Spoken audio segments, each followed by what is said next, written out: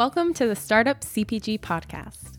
Startup CPG is a launchpad and community for small brands. We host interactive events and serve as a resource for insights and expertise to build a brand that's better for people and better for the planet.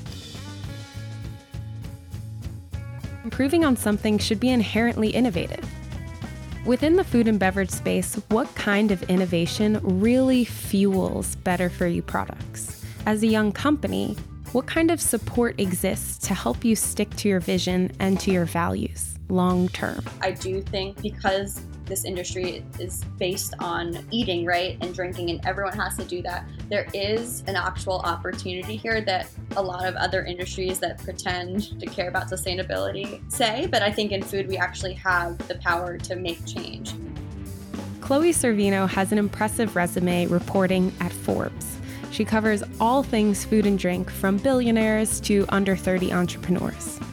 I'm looking for candidates constantly. It's not just that we're starting officially the reporting process. We get submissions from a lot of parents, honestly. Please don't do that, but I get it. Pro tip on this episode, Chloe shares nuggets of wisdom throughout the entire episode and the 30 under 30 applications just launched. So make sure to listen through to the end to hear how you can really stand out as a young entrepreneur.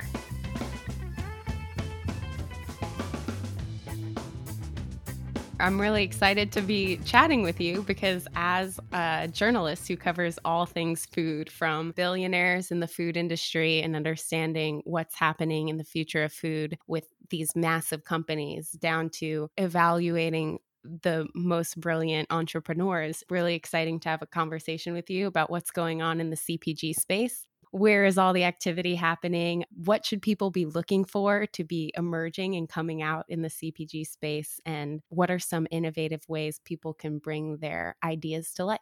I'm so excited to be here. Thank you so much, Amanda. Yeah, thanks so much, Chloe. So let's just start out. Tell us a little bit what your job is like. What do you get to learn every day? Well, yeah, every day is different. I've been at Forbes for 6 years, and this week that means I've been wrapping up a story about a big private equity financier of fast food restaurants and have been elbow deep in finishing up valuations for our Forbes 400 issue, which is our big issue of the richest 400 Americans that comes out every year. And I've gotten to see from that everything from the Cargill and Tyson and other lesser known chicken processors to a billionaire who at one point invested in 11 Madison Park, and the Nomad Hotels, also owns Burger King franchises. And I've been, in the process of trying to find some new fortunes, and I think we're going to have a few new ones that I'm actually particularly excited about, really big fortunes that we have actually never gotten to pin down before. Cool. Any of those new fortunes have CPG products? One of them is a very big contract manufacturer that actually does both meat and a lot of plant-based stuff. Oh, wow. That's fascinating. We just did an episode on contract manufacturing. I am obsessed with contract manufacturing. I think anyone in CPG knows it's actually what makes this industry sing. And it's the reason that this industry has so many competitors at times. And there can be spaces that are quickly flooded with a bunch of buzzy companies really quickly. And it's also the reason that, honestly, that our country was able to keep feeding people during the pandemic, because I believe there are around 30,000 food processors approved in this country. And that just goes to show how decentralized the food system is compared to, the meat system. And when everyone was talking about how the food supply chain might have been breaking, we could look to how much contract manufacturing there is in food. And at least that's what gave me, honestly, a bit of relief when we were in the scary days of March and April here in New York. Wow, that's fascinating. Can you elaborate a little bit more about decentralized co-manufacturers? The reason the CPG industry and Expo West is so big is the fact that we've actually gone through a few decades now where the big publicly traded companies like the Kraft Heinz's of the world have tried to limit their own assets to get, higher valuations on Wall Street. And that's been coupled with this kind of boom in contract manufacturing, which has been really helpful for entrepreneurs because it's what has lessened the barriers to entry so much. And that's why we honestly have so many young people and so many stories of moms who are making things in their kitchens for their children and, able to come together with the company so quickly. Contract manufacturing is the bread and butter of what keeps this industry running. And it's the reason why there is as much innovation, honestly, as there is. And it's also the reason there's as much pressure for innovation as there is. Everyone's constantly churning out new products because there are so many of these often independent, often family-run contract manufacturers that, maybe never did a big brand themselves, but they're bumping out all the products for all the hydration, all the sports hydration, contract manufacturers, all like the nutrition manufacturers. There's like a bunch of these. And the more you kind of dig into who suppliers really are and what brands are similar, you start realizing that a lot of it's because the contract manufacturer is similar. And even in the beauty world, which I cover a little bit in contract manufacturing, is also really important. There's obviously these like off the shelf recipes that people will talk about. Tell us a little more about that, off-the-shelf recipes. Contract manufacturing is set up to be really easy for an entrepreneur. You can go in and you can say, I want to make this product. And, for example, I've been hearing a lot this week about like these sports nutrition or, better for you sport electrolyte drinks without as much sugar, right? So I could go to the main contract manufacturer for that. There's probably like 4 or 5 at least. There's probably a lot on the West Coast. Maybe there's like 1 on the East Coast. And I could go to them and say, I've got this story, right? I'm Chloe, and I used to be a field hockey player growing up, and I've got chronic Lyme disease, and woe is me. And I want to find a product that can help people get better nutrition with less sugar, right? It's all about less sugar these days. They will have a bunch of formulas that are easily available to you. And now you'll sometimes hear the founders who, talk about, fine-tuning these recipes over and over again or spending years on these formulations. And while I do believe that is true in some cases, the vast majority of them are trying to create a story because these contract manufacturers do a lot of the work themselves. And yes, there's a lot of work that an entrepreneur has to do to make sure things are on track, right? And the contract manufacturer is getting the right ingredients or going the extra mile. But there are definitely layers to this. And particularly in the beverage industry, it's pretty easy to slap your name on a label. Yeah. What's a positive thing about contract manufacturing? It really drives innovation. Can you elaborate on that? Because there are so many contract manufacturers and this industry has gotten customers used to having new products come out, maybe once a reset or once a year. Contract manufacturing and as contract manufacturers have specialized more, entrepreneurs can look to some of these contract manufacturers and say, here's a product that, maybe someone has a point of reference for, but maybe that's the perfect line extension, right? I'm looking for something else to bring a new consumer in or make my core consumer add something else to their cart. And with contract manufacturing, you can limit order sizes often. It gives you a little bit more opportunity to experiment with new lines, especially when you're starting out. What's awesome about the future of food that's innovative? The reason I think contract manufacturing is so important is because of that resilience that I talked about earlier. I mean, we have, again, 30,000 food processing regulated manufacturers in this country.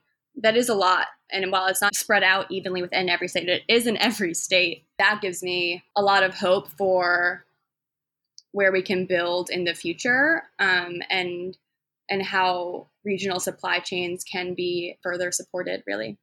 Thanks. So co-manufacturing kind of opens the doors for innovation in products that are better for people and better for the planet. That's really cool. Especially for better for you. I mean, that's like the new wave, right? And contract manufacturers see that. And the more progressive ones are pushing those products, it would be them off the shelf or otherwise, but they have these solutions now and they're working themselves to come up with new solutions for their existing clients. They understand that innovation is what this industry is driven by.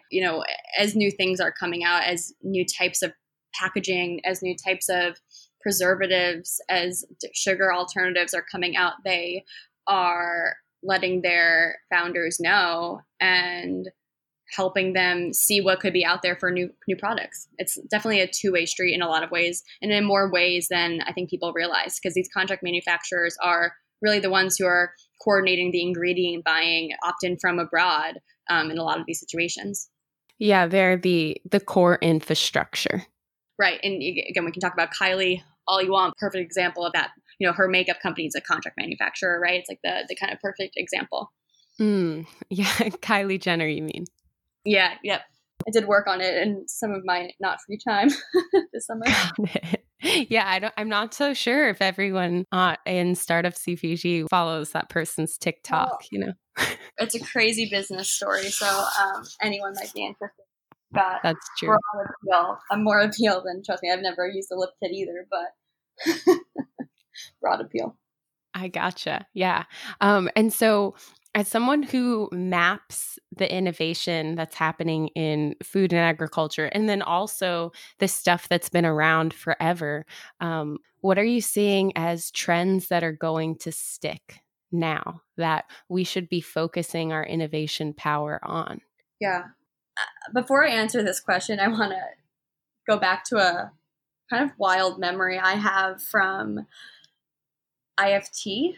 It is the most wild trade show. I go to all the major food trade shows, the Expo West and the fancy foods of the world, but IFT is maybe the most interesting because it's a lot of the chemical ingredient manufacturers and the ingredient suppliers and the sugar alternative companies. And I will never forget the kind of just awe I had when I was standing at the booth talking to a representative from the publicly traded ingredient company, one of the bigger flavoring companies based in Europe. And they were telling me in the next 5 years that, we're seeing gut health now, starting to see brain health from the Brainiac kids and some of the baby food lines that were coming out. But they promised me that no, in 5 years, we're going to be looking for eye health in our protein bars. Oh, wow. It's not that this ingredient actually, saved your eyes from the blue lights that are killing our eyes, but, they had done all this testing so that they could have that claim be made on an ingredient of again, whatever protein bar or cereal or sports drink even that they could add. So now, again, we're talking about contract manufacturing. The contract manufacturer now has this potential ingredient. They can buy this ingredient. It's in a catalog. And they can come out and say, if a founder is trying to find a trend, right? And they're saying, Brainiac kids, they're all over the brain health thing. I need something that's a little more unique, a little edgier than that. I want to do eye health, right? So now what's eye health about? It's for blue light. So all of our eyes are getting degraded by this technological, and even more so now, work from home environment where we're stuck to our computers, stuck to our phones, stuck to our tablets, and our eyes are being degraded. But how are we going to solve it? Not by eating carrots, not by eating wholesome foods. It's by putting an ingredient in a protein bar that probably has a 0.1% efficacy rate, but they can market it to say that it's good for if you're looking at the computer a lot. And that stuck with me because, I think about late capitalism a lot, specifically in the food world, but I've never thought about honestly a darker ingredient than that and what that really meant for the future of food and beverage. Now, a year later, here we are. We're all stuck to our computers completely, working from home, so much of us. And I'm now sitting at home, thinking of how I'm going to protect my eyes. So maybe they were right. Wow, that's a lot to think about. And I intimately know the startup CPG community. We're big, but we're actually not that big. We have about 500 people in our Slack community, and a lot of people deeply care about making a difference in the world. And it's really important to share these kinds of things because when you really want to make a change and you learn about this thing, this ingredient, and you want to promote it, or how do people discover what actually makes a difference in CPG? How can someone make a product that really does benefit people? I mean, I'm learning about so many companies, right? I interviewed a company that's working directly with smallholder farmers, another company that's rescuing the byproducts of tofu. And so how can we make sure there's more of that and less of the snake oil stuff? Snake oil is such a good word for it. And I think that that's exactly why I love working on the 30 under 30 so much, because the ingredients with the tiny amount of efficacy, there will always be big ingredient companies that are coming out with all these new ingredients. And by the way, that ingredient was just one of 4 that they were touting for their launches for this show, right? So I think that just like goes to show, it's like everyone's looking about Expo West and what they're launching at Expo West as the be all end all. Like that's the same thing with this company was doing with their eye health product, but it's just one of 4. I think big companies like that are always going to have to keep churning. Unfortunately, we're in a capitalist system and that's not changing anytime soon. We as consumers can demand things, but that's not your question. Working on 30 Under 30 and getting to talk to folks like Dan Kurzrock from Regrained and getting to honestly have us take a bet on him when sales were tiny and it wasn't as proven of a concept even. This was a bunch of years ago. Yeah, upcycling. What's that? Who would eat that? They're now doing the Upcycle Foods Association and just like really trying to build this whole category out.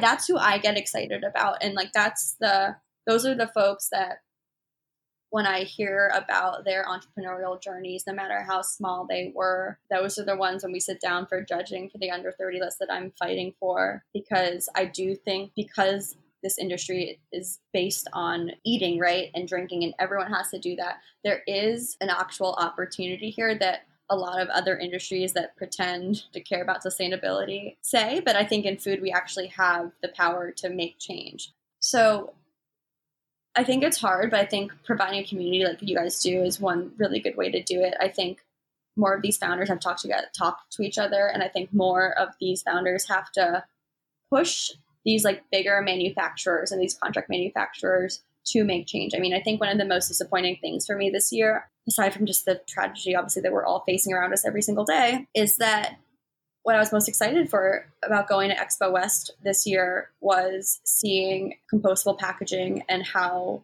PFAS-free packaging was coming along. I know it had been top of mind for a lot of founders, and I know a lot of investors I had been speaking with. That was their main thing that they were looking for. Everyone was really looking for solutions, and the plastic conversation had gotten to this point. And I think it took so long to get to that point that I was just really excited about the momentum that I thought was going into Expo. And then obviously to have everything happen and having so many companies just struggling to survive and, barely being able to think about compostable packaging, that's the kind of bigger shame to me. But I think there are founders and the way to even get these small founders who are a bit more David and Goliath, if there are more people that can come together and try to enact change on the supplier level, on the contract manufacturing level, on like the stuff that I love, honestly, it's like the stuff in this industry that isn't consumer facing that people don't really see, but the suppliers that are really running the show in so many ways, I think there's a bigger opportunity there. Well, consumer packaged goods literally has package in the name. And so what are some solutions that you're seeing are available now to startups? How can they integrate more sustainable packaging as they're just starting out, just trying to get their idea off the ground? I think it's honestly really tough right now. I think you have founders. I was speaking earlier last week with Emily from Little Bucks. I think she had a really great blog post where she explained how sustainability has been so important to her since the DNA of this company, but the options just truly aren't there right now. And I think transparency in these conversations is super important because otherwise there's just all talk and no one's really listening or no one's really making any actual solutions or finding any solutions that work. Unfortunately, I'm not maybe as up on some of the stuff that actually is out there right now, which would be beneficial. But I know that there's been a lot of disappointment. Yeah. Product integrations that haven't come out as people have wanted. What are the main pain points for CPG? Is it that things are too expensive, too heavy? What's impractical about most of the solutions that are out there? Too expensive, definitely being one. I think there is a problem right now with like the supply and demand question. There's a lot of potential demand, but there's no one actually going in there first, proving a market. I think, in business, we think, and I think a lot about when new markets have been created, right? It obviously doesn't happen overnight, but often it takes a bigger player with enough purchasing power that can kind of put themselves on the line to get the volume to where it needs to be, where it can potentially scale for someone like a Little Bucks or a Regrained. And again, I think like Regrained is another perfect example of transparency working, right? They tried to do compostable packaging and it failed. And I think I did an interview at our Under 30 conference in Detroit last year with Dan, a panel about food waste. And he talked about this terrible experience of having to go back on compostable packaging and something that he really didn't want to do, but it was ruining the product and they weren't able to ship it. But I think transparency in that conversation was huge, and having other people be able to learn from his mistakes too was huge, and it continues to be huge. So yeah. How can the people in our network support more innovation in compostable packaging? What's like the 3 things they could do? 3 things. That is a good one. Well, I'd say number 1, contract. They say contract your representatives. I think in this case, it's contract your contract manufacturers. Everyone has them who's in this industry, unless you're still making your product out of your kitchen, in which case you're a hero. Keep it up. Good job. I salute you. The contract manufacturers are the ones who have the volume potential. They're not going to move until there's more demand from more people. And unfortunately, that doesn't happen overnight. Other thing is obviously talking to investors. A lot of this change has to come from bigger investors. I also think not that this community can do it. A lot of the change hopefully will come from some of these bigger publicly traded companies, right? The same ones that, we're talking about snake oil earlier. Sure, but maybe they can use some of their profits from the snake oil for good.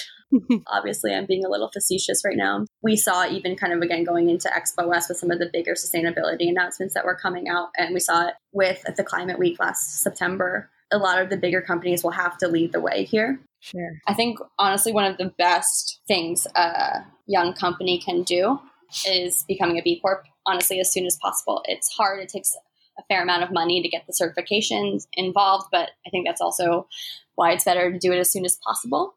And that might even be a way that investors can start becoming attuned to what needs to happen on the sustainability front. If they start getting all of these young entrepreneurs that are pitching and saying, hey, we need this amount of money up front so that we can become a B Corp and make sustainable business decisions from the beginning, that might start to turn the tides within investments too, as they start to hear the demand for all of these innovative, creative, passionate, driven people who are thinking about this right off the bat. For sure. And I find B Corps to be, I think, one of the most important certifications a CPG company can get. And I've seen, especially on our under 30 list, when I started doing the under 30 list 3 years ago, we had maybe, a few B Corps on the list, but I think last year we had almost half of the companies that were on the list were certified B Corps, and almost all the CPG companies we picked were even. And I think they're important. I first learned about them, honestly, from a profile I did in 2018 on Matt O'Hare, the founder of Vital Farms. Not sure how many people read the S1 from the company going public that came out. It's the thing that I've honestly probably took most from reporting that story. Matt told me a lot about why he found it to be so important to become a certified B Corp and also a tax benefit corporation. Essentially, it has the most teeth of any of the certifications and kind of tax classifications that you can get. And especially for benefit corporations, it can actually limit profits, valuations. And what he told me, which was the most important thing, and which was what stuck with me, was you don't have to sell to the highest bidder. If a company, which especially in the food industry, as we know, can happen a lot, especially to young founders, if you end up over raising or getting in bed with the wrong investor, and you're already a B Corp and, you have an issue with the way that the direction is going, and you have an issue with a potential acquisition, particularly because it may not be as environmentally friendly or ethically friendly or whatever, in your B Corp bylaws, things are, highlighted. It's a actual mechanism that has potential teeth. Now, I don't think I've ever seen it used. But the fact that Matt was so specific with me and brought it up to me and really relied on it, I think really speaks volumes. Yeah. Daniel, our founder, always talks about the David and Goliath metaphor. And it sounds like B Corp is like an extra leg up Yeah, and specifically with the benefit corporation stuff, and it's like your tax benefit corporation, that's particularly with the most teeth. Even with B Corps, because there is so much reporting that's involved and like so much auditing, I think it honestly protects founders in a way that few people realize. Wow, that's incredible. So it's a lot of work off the bat, but it ultimately supports you in the long run. That's how it's been explained to me. And I've never seen it like legally proven out this way. That's definitely the reason why I've felt so strongly about it and have been so excited to see it growing as much as it has, especially just like, again, with like the applications I'm getting for 30 under 30. I'm just seeing it so much more. That's incredible. Speaking of 30 under 30, you're planning on launching late summer the open application. Would you like to announce or share a little bit more about what you're excited for this year and recap maybe who emerged last year? Yes. Oh my gosh. This is honestly one of my favorite times of year. Applications just opened, and that's open for investors, for founders to recommend other founders, for you to recommend yourself. We get submissions from a lot of parents, honestly. Please don't do that. But I get it.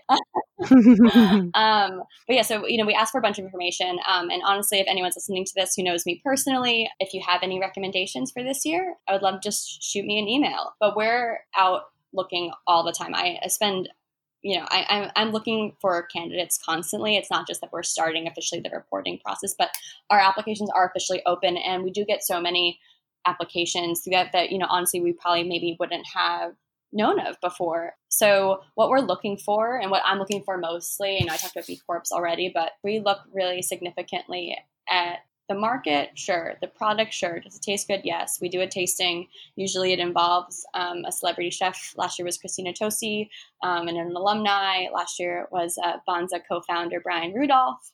In the years past, it's been Nick Jammett from Sweetgreen. We've had Padma Lakshmi. We sit down for a tasting and it has to taste good. But really what the most thing I'm looking for is I want the people who are on this list to be real business minds. I am looking for bootstrapping above all else. Honestly, I understand this industry has a lot of amazing investors, and I speak to a lot of them.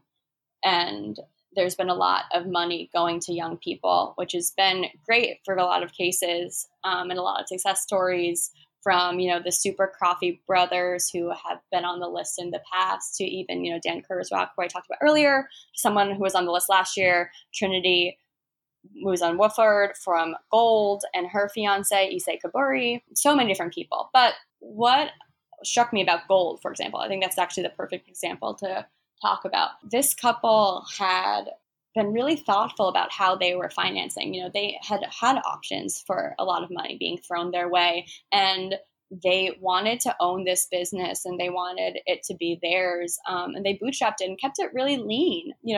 They were working with a lot of consultants, but it was pretty much only them. And they had seen amazing success. Trinity had become the first Black woman to launch a brand under 30 at Sephora, which is a huge accomplishment. But I think she wouldn't have gotten there if she wasn't as thoughtful and specific about running her business. And I think people don't realize that we look for bootstrapping as much as we do. We also, for the record, we look at everything from who your parents are and what they were doing to how much student debt you had. And, we're not using the student debt indicator that's on the application to try to, say if you're going to have a risk in this business. We're looking at this because we want to know if you're putting yourself on the line, and that if you also have debt. I mean, that's important.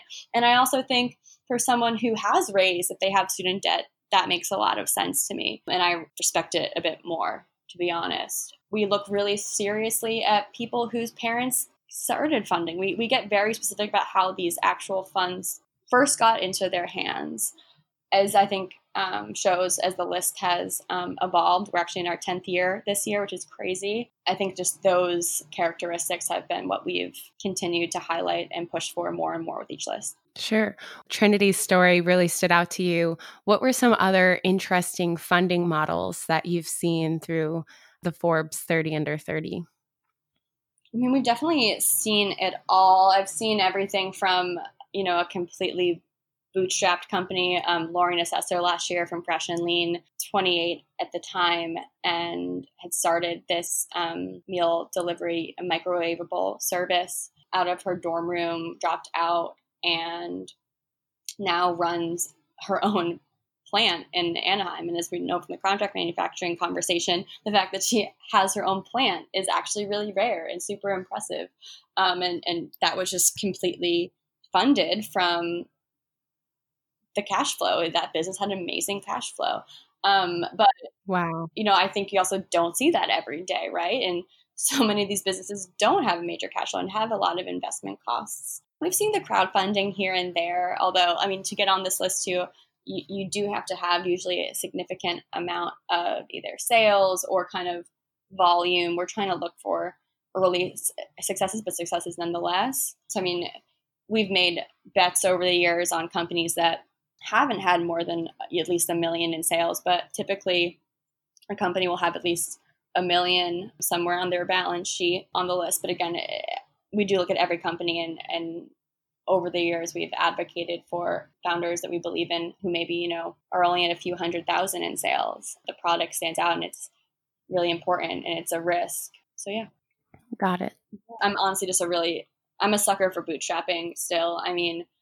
It's probably from so much of my time spent on the Billionaires list. When I first started out at Forbes, so many people at Forbes start out on the Billionaires team. And it just really kind of instills in your head that, you only get to be on the Billionaires list by probably hoarding your equity and protecting yourself above all costs. And I honestly just wish a lot of our young entrepreneurs thought about that more. Not because I think being a billionaire is the be all end all, because I don't, but I do worry that because there are so many young success stories that there are some young founders that are maybe taken advantage of, or, not understanding what they're really doing when they're raising as big of an amount as they are. Sure. Do you have a favorite CPG product? Oh my God, I've got so many. My pantry is insane, honestly. It's like such a big part of the main room of my tiny New York City apartment. I'm a really big condiments person, so I love Fly by Jing, Szechuan chili crisp.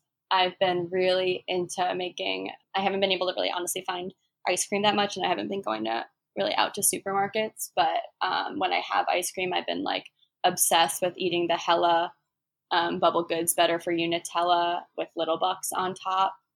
It's really freaking delicious. Wow. Specific.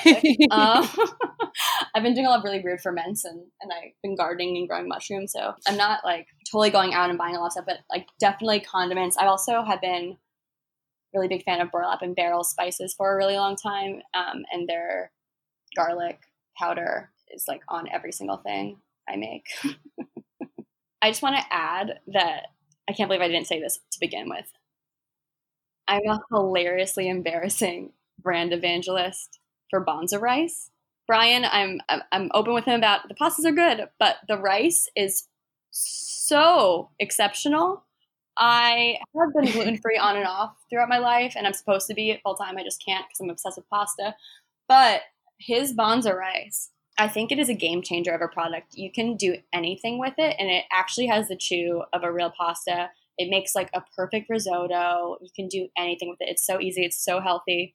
I am truly obsessed. And if anyone listening to this is gluten-free and knows me, we've definitely talked about Bonza rice. Did you know that on Bonza's website, you can apply to be a real ambassador? Brian knows. I call him Pasta Brian, and I see him. I can't not call him by his Instagram handle. Like, Pasta Brian, where's the rice? That's incredible. So that's like one of your favorite pantry staples. Yeah, I have like a Thrive Market every 8 weeks. Like, this might be a silly question, but isn't rice already gluten-free? Oh yeah, totally. So this is like chickpeas, right? So it was in this like hilarious time when Right Rice was launching too, and Right Rice is still around, but Bonza honestly is, I think, the better product. It's phenomenal. It just tastes like an orzo, honestly, and a gluten-free orzo that tastes like a real orzo is honestly pretty impressive. But yeah, I have a Thrive like auto ship. I get like 13 bags of it like every 8 weeks. It's pretty embarrassing. That's incredible. I, until this moment, had no idea that orzo means barley in Italian and is not gluten-free. Oh, girl, I could talk to you about pasta shapes for days. I get Okay, so you know the brand Cifaglini? Well, you probably don't because you may not be a pasta person like I am. A startup, it's somewhat small. It's vertically integrated, which I find really cool. Started by two guys. They use a lot of heirloom wheat and heirloom grains from around the U.S., and they make all the pasta in upstate New York at their own plant.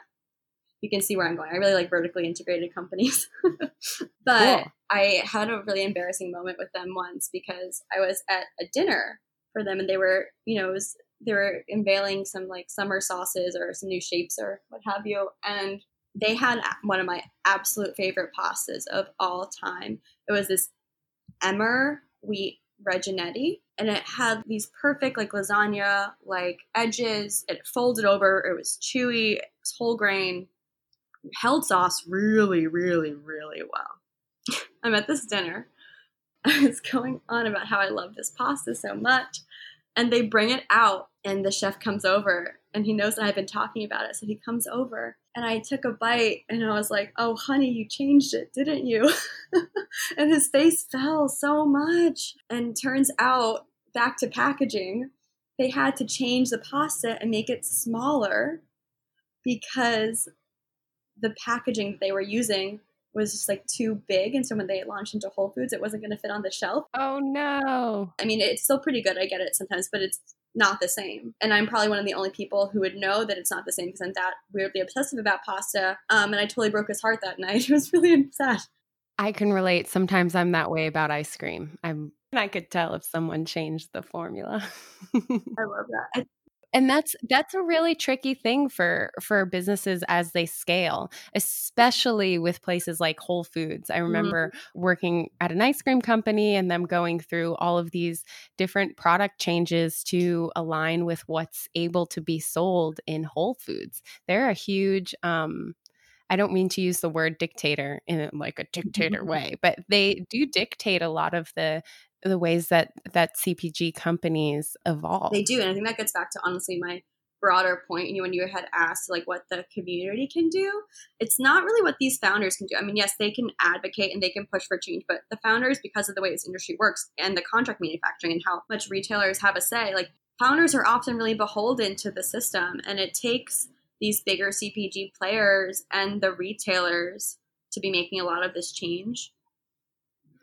It just opens the door for more innovation in online retailers and different ways of distributing. For sure, especially as D2C seems to me anyway to be more valuable than ever. At the very least, having your own D2C platform on other retail as part of your plan. Yeah, absolutely. Well, cool. I had a loaded conversation. We aren't about pasta anymore. I mean, like I'm down to my last 2 boxes from Italy that I'm getting of my favorite shape. Yeah. So what I'm hearing is if anyone makes pasta and they've got a really cool gluten-free pasta that they want Chloe to try, definitely reach out. I'm here for all the pastas, and I've unfortunately been on every sad gastrointestinal diet that you could ever think of. Yeah, this I think the CPG space has a lot of people who have experimented with different diets and trends, trying to best understand their own body and how they can support others. Yeah, it's such a journey for all of us, but we'll see. But I really do think there's a role for CPG in the better food movement, and it's just a fascinating time to be building a brand, and especially one around sustainable goals. It's never been more important. Yeah. Thank you. If you like what you heard and you're interested in learning more, sign up for our newsletter at startupcpg.com. Our newsletter lists all of our events. You can get involved by joining a Zoom happy hour, and we also share industry insights from the Startup CPG community. So you can learn more at startupcpg.com. We definitely want to have you involved. We have an active online community, and these networking events are really fun. So perhaps you're even our next podcast guest.